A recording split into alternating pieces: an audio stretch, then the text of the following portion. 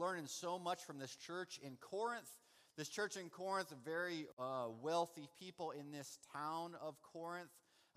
They're called Corinthians. And so you have kind of a huge different group in this church. Some were from the cults, some were from Judaism. They're all mashed together. And then we've been walking through the different struggles that this church has had. But now Paul starts talking about the gifts of the Holy Spirit. Now, if you are a Christian, the Bible says that you have been given at least one gift by God, and that gift is to be used for serving the church, for edifying the church. And so we've gone through multiple gifts, but what we're going to do is we're going to look at 1 Corinthians chapter 13, and the question is, have some of the gifts stopped, or have all of the gifts stopped, or are there even more gifts that we don't know about? So to demonstrate this, I need five kids that are going to come on stage. Now, you don't have to actually say anything or do anything, but raise your hand if you want to come on stage. I need 5. Okay, so we got 1. We got 2. 3. Anybody? Okay, so I got a girl. All right, go up there. I got a girl. I got 2 boys. I gotta be all right. Right here, 4. So 4. So we need another girl. All right. Who else could we get? Pick a girl for me. But they have to have their hands raised. Jojo, come on up. All right. So here's what we're going to do. Wherever I place you, that's where you're going to stand, okay? Jojo, I want you to stand right here. Okay, so you're just going to be right there. Don't move. Okay, you're right here. Aiden, you're going to be right, you're going to be right in the middle. Stand right behind the pulpit. Caleb, okay. And then way down here. Okay, so these 5 represent maybe your view on the gifts of the Holy Spirit, okay? So what we're going to do is I'm going to assign them kind of an idea, or some people would fall into this certain camp in regards to the gifts of the Holy Spirit. So right here, the gift is there are no gifts are for today. They have all ceased. There's 0 gifts. 0 gifts. Now, if you're out here in the congregation, you might say, okay, that's me. I've been taught that the gifts are not for today. The gifts are not for today. Zip, 0, 0. Okay? Now, we got another group here that believe that some of the gifts are for today and some of the gifts are not for today. Some of them have ceased. Okay? Some of them have ceased. And usually this person believes that the more miraculous type gifts have stopped.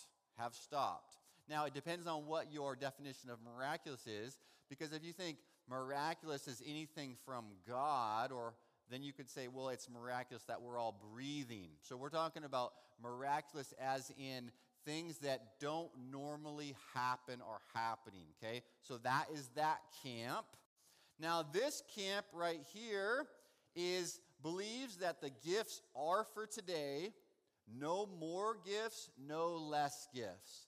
Any gift that we see in Scripture, this group believes that the gifts are for today and they should only be used in the way that you see them in Scripture.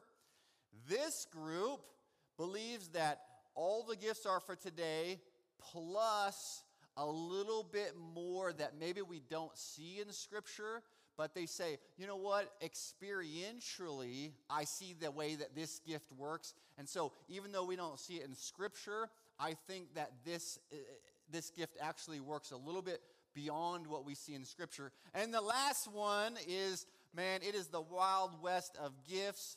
There's so many gifts for today, and then there's these gifts that are crazy. I mean, people are barking like dogs for the Holy Spirit. People have uncontrollable laughter of the Holy Spirit. I mean, it is everything goes, and they just attribute it all to the Holy Spirit, okay? So these are kind of the 5 different camps that you would find in the church, and maybe every one of you could fall into one of these 5.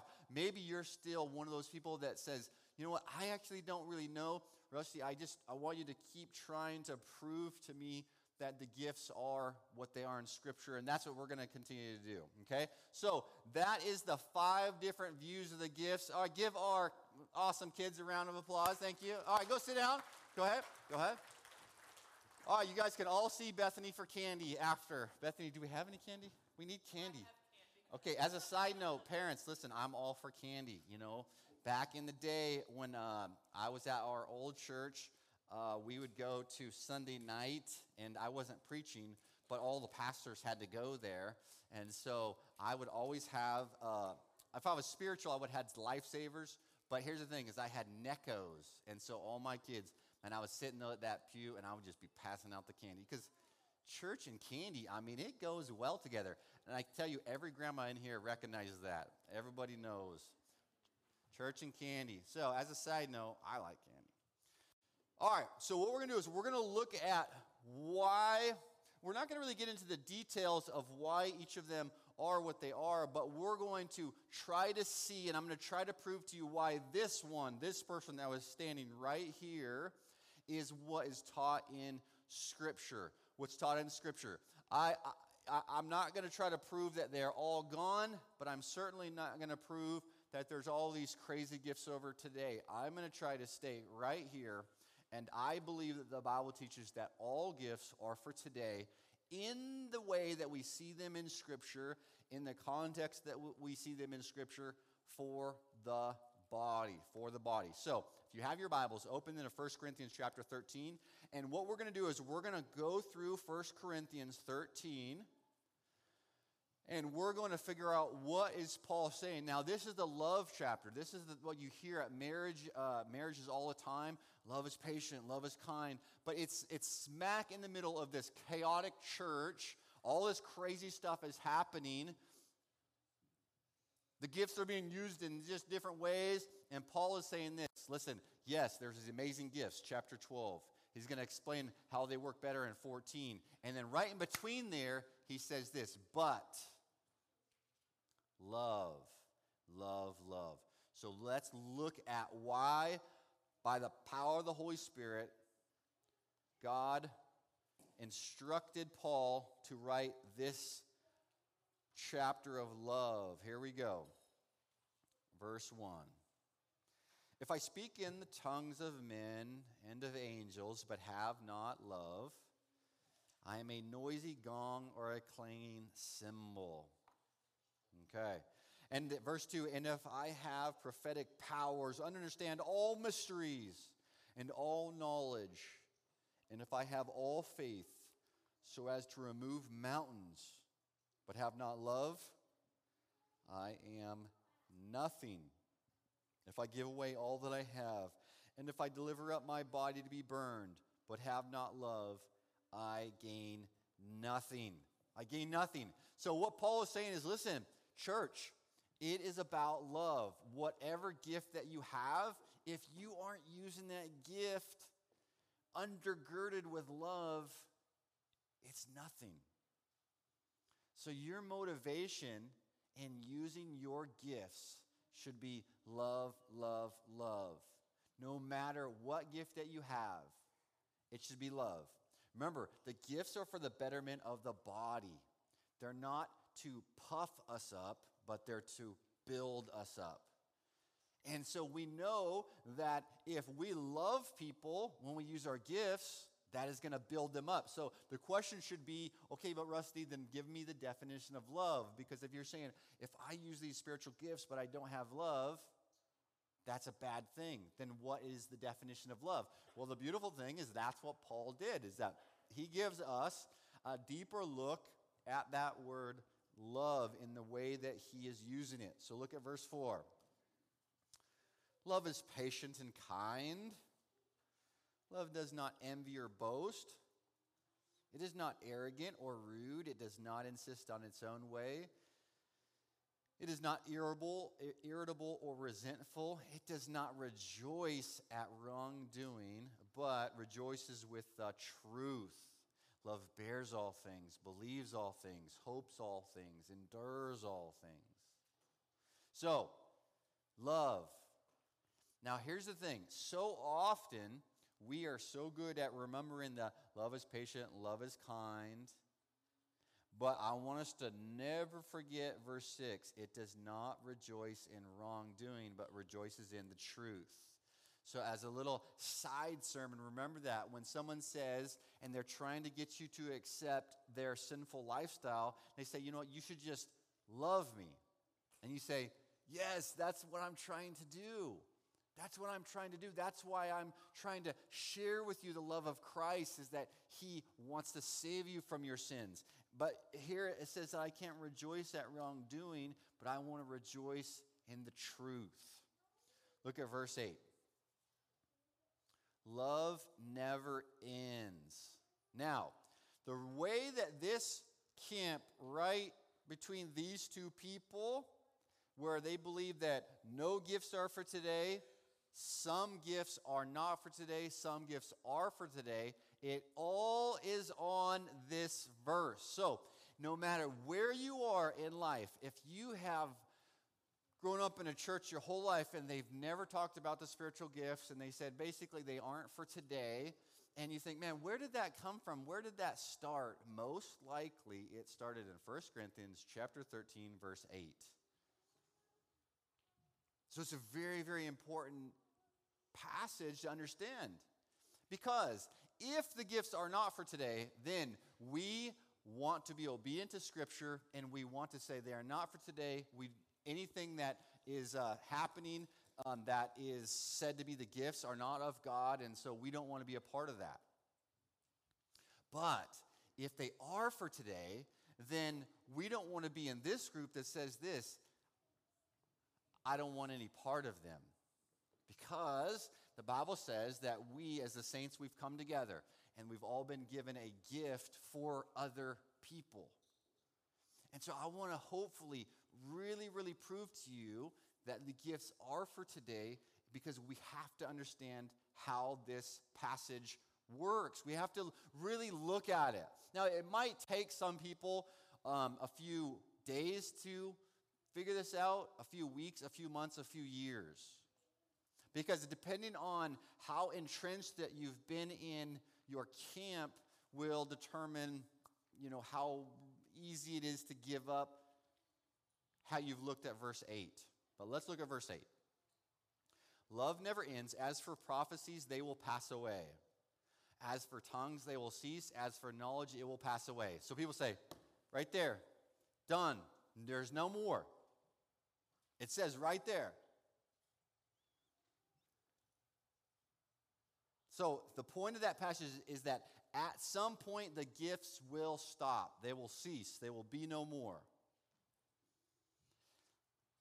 Verse 9, for we know in part and we prophesy in part. But when the perfect comes, the partial will pass away. So the question that should be going off in your mind is, Rusty, what or who is the quote-unquote perfect? Because if you look back, it says, but when the perfect comes, the partial shall pass away. Now we'll get into this more, but let's keep reading. Verse 11. But when I was a child, I spoke like a child. I thought like a child. I reasoned like a child. When I became a man, I gave up childish ways. Verse 12. For now we see in a mirror dimly, but then face to face. Now I know in part, then I shall know fully, even as I have been fully known. So the question is, when is the quote-unquote then in verse 10 referring to? And what does face-to-face mean? Okay, so here's what's happening, is that the passage is saying this: the gifts are going to end when the perfect comes. The imperfect, the gifts, they are imperfect.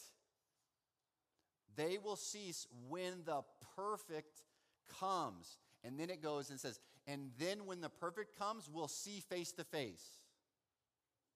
Okay. Now, the question is, what does or who is the perfect, and what does face-to-face mean? Because if we can unlock those two, then we can determine if the gifts are or are not for today. Because here's the thing. All I want is to be biblical.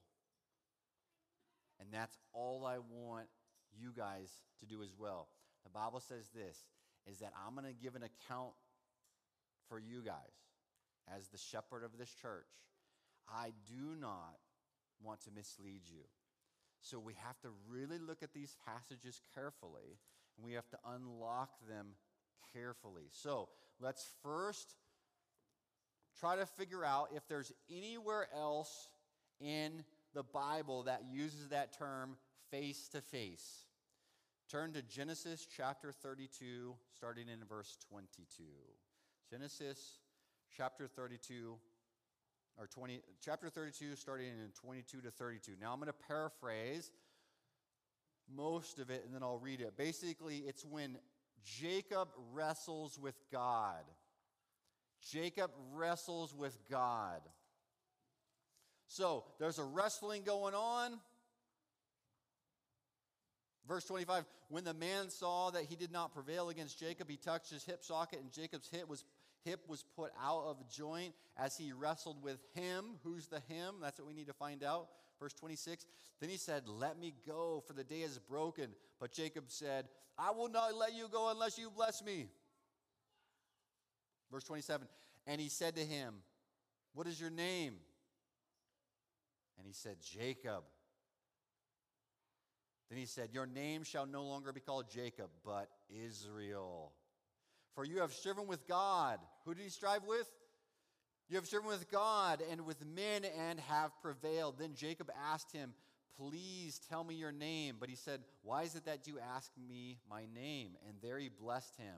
So Jacob called the name of the place Peniel, saying, for I have seen God face to face, and yet my life has been delivered. I have seen who? Who did he see face to face? He saw God face to face. So we could see that in 1 Corinthians chapter 13, this whole term face to face, it's the exact same wording as that we would find in Genesis chapter 32.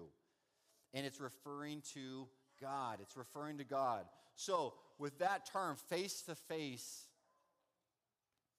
we know that it's referring to God.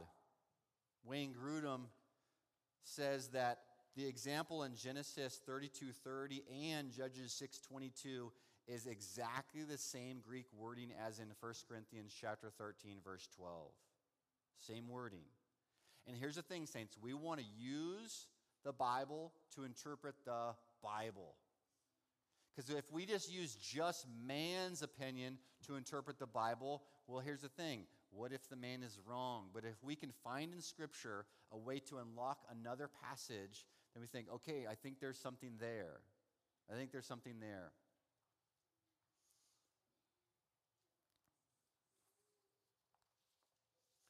I'm going to read you guys this quote. It's a little bit a longer quote, but I think it helps sum it up. This is by Wayne Grudem. So we look back to verse 10, quote, but when the perfect comes, the imperfect will pass away, unquote. Here's a statement about the future at some point in the future. Paul says that the perfect will come and the imperfect will pass away or will be made useless. When will this happen? This is what is explained in verse 12. Then at the time of the perfect comes, we shall see face to face and know even as we are known.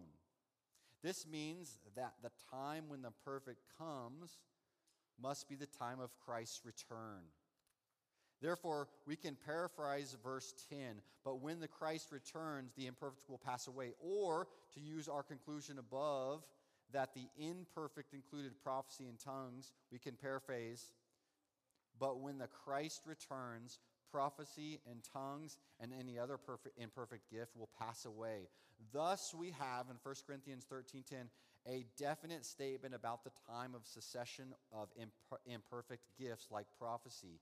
They will be made useless or pass away when Christ returns. And this would imply that they will continue to exist and be useful for the church throughout the church age, including today and right up to when Christ returns. So let me kind of say what he just said, is that if we could see that face-to-face means God, and that the imperfect, the gifts, will pass away. When the perfect God comes back, then we can say that 1 Corinthians chapter 13, verse 8 is referring to the return of Christ.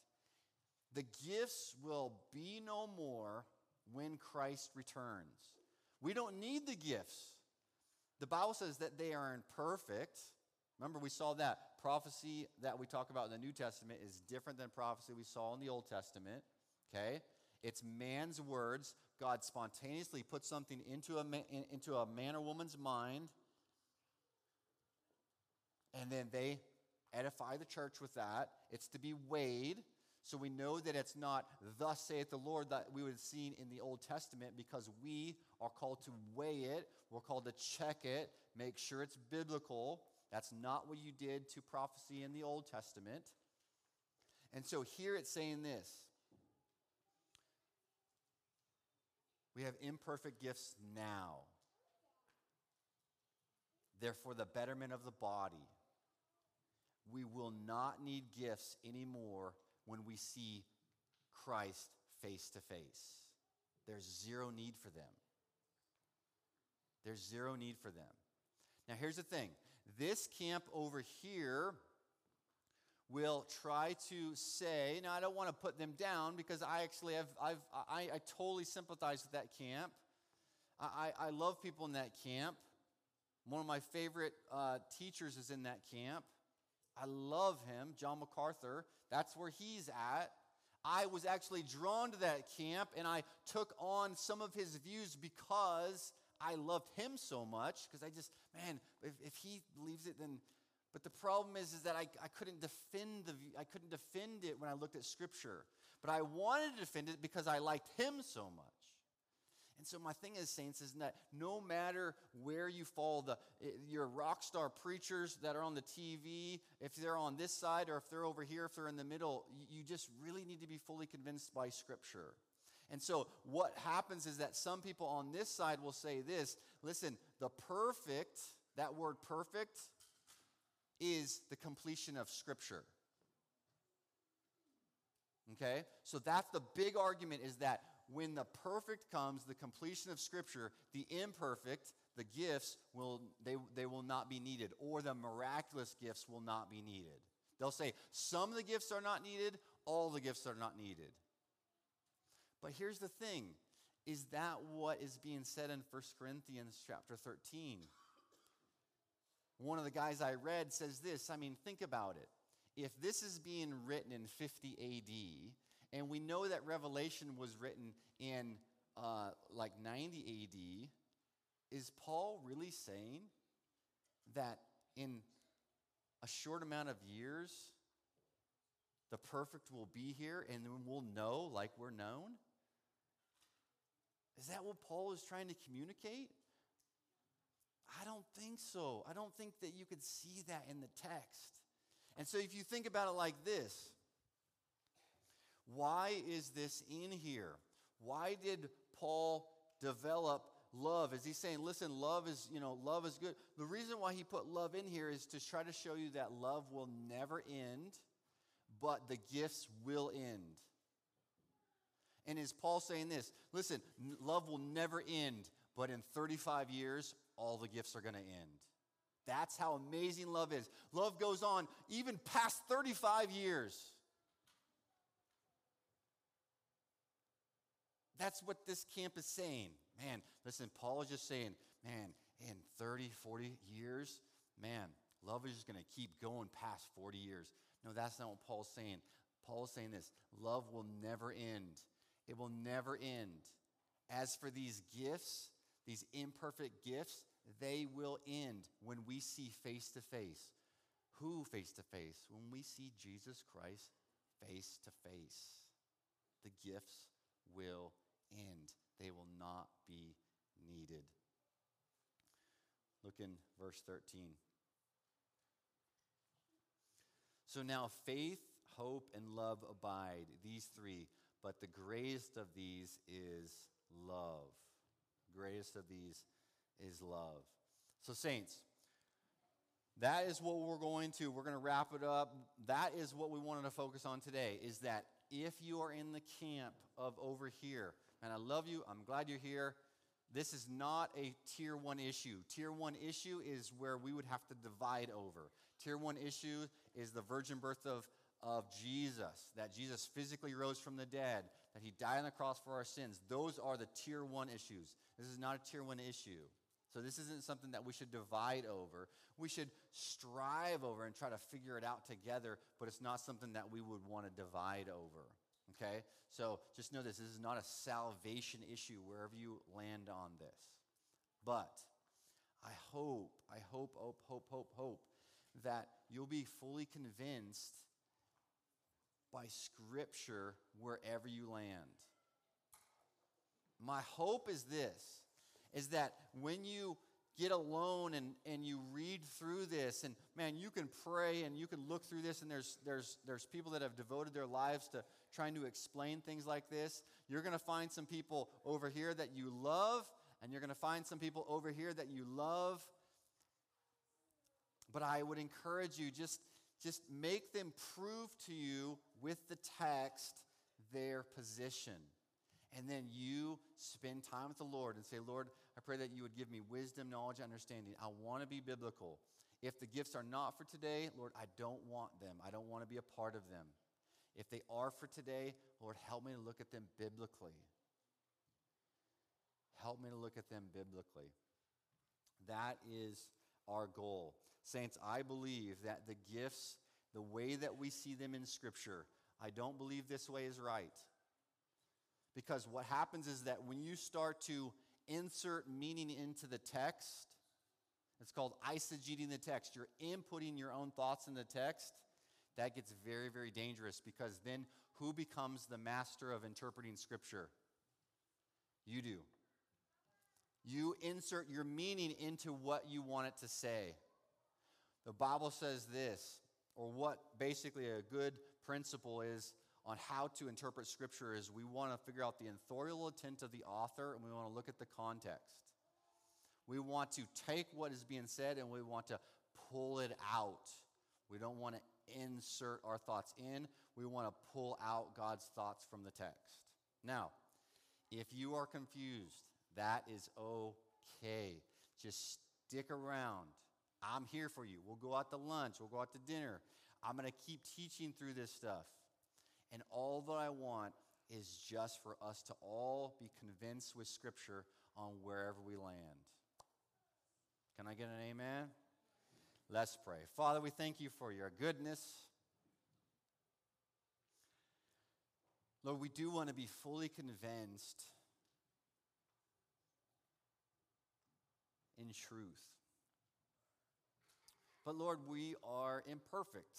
We still have our sinful nature entwined inside of us, always trying to get us to mess things up and pervert things.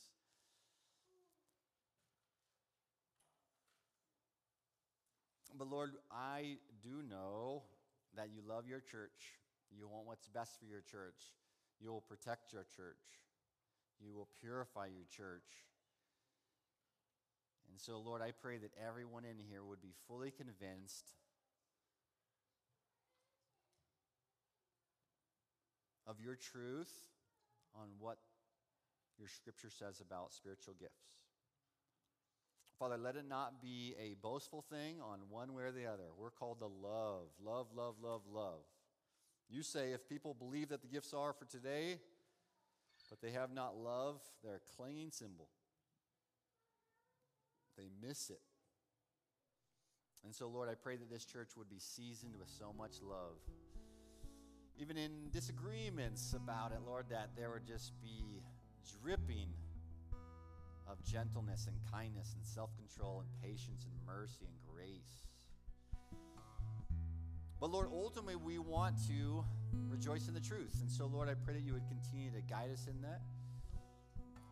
Lord, I do believe that your gifts are for today. And so I ask that you would help us to use your gifts in a way that we see in Scripture, that is pleasing to you, that is orderly and biblical. Father, I pray that you would continue to bless your church. We ask it in Jesus' name. Amen.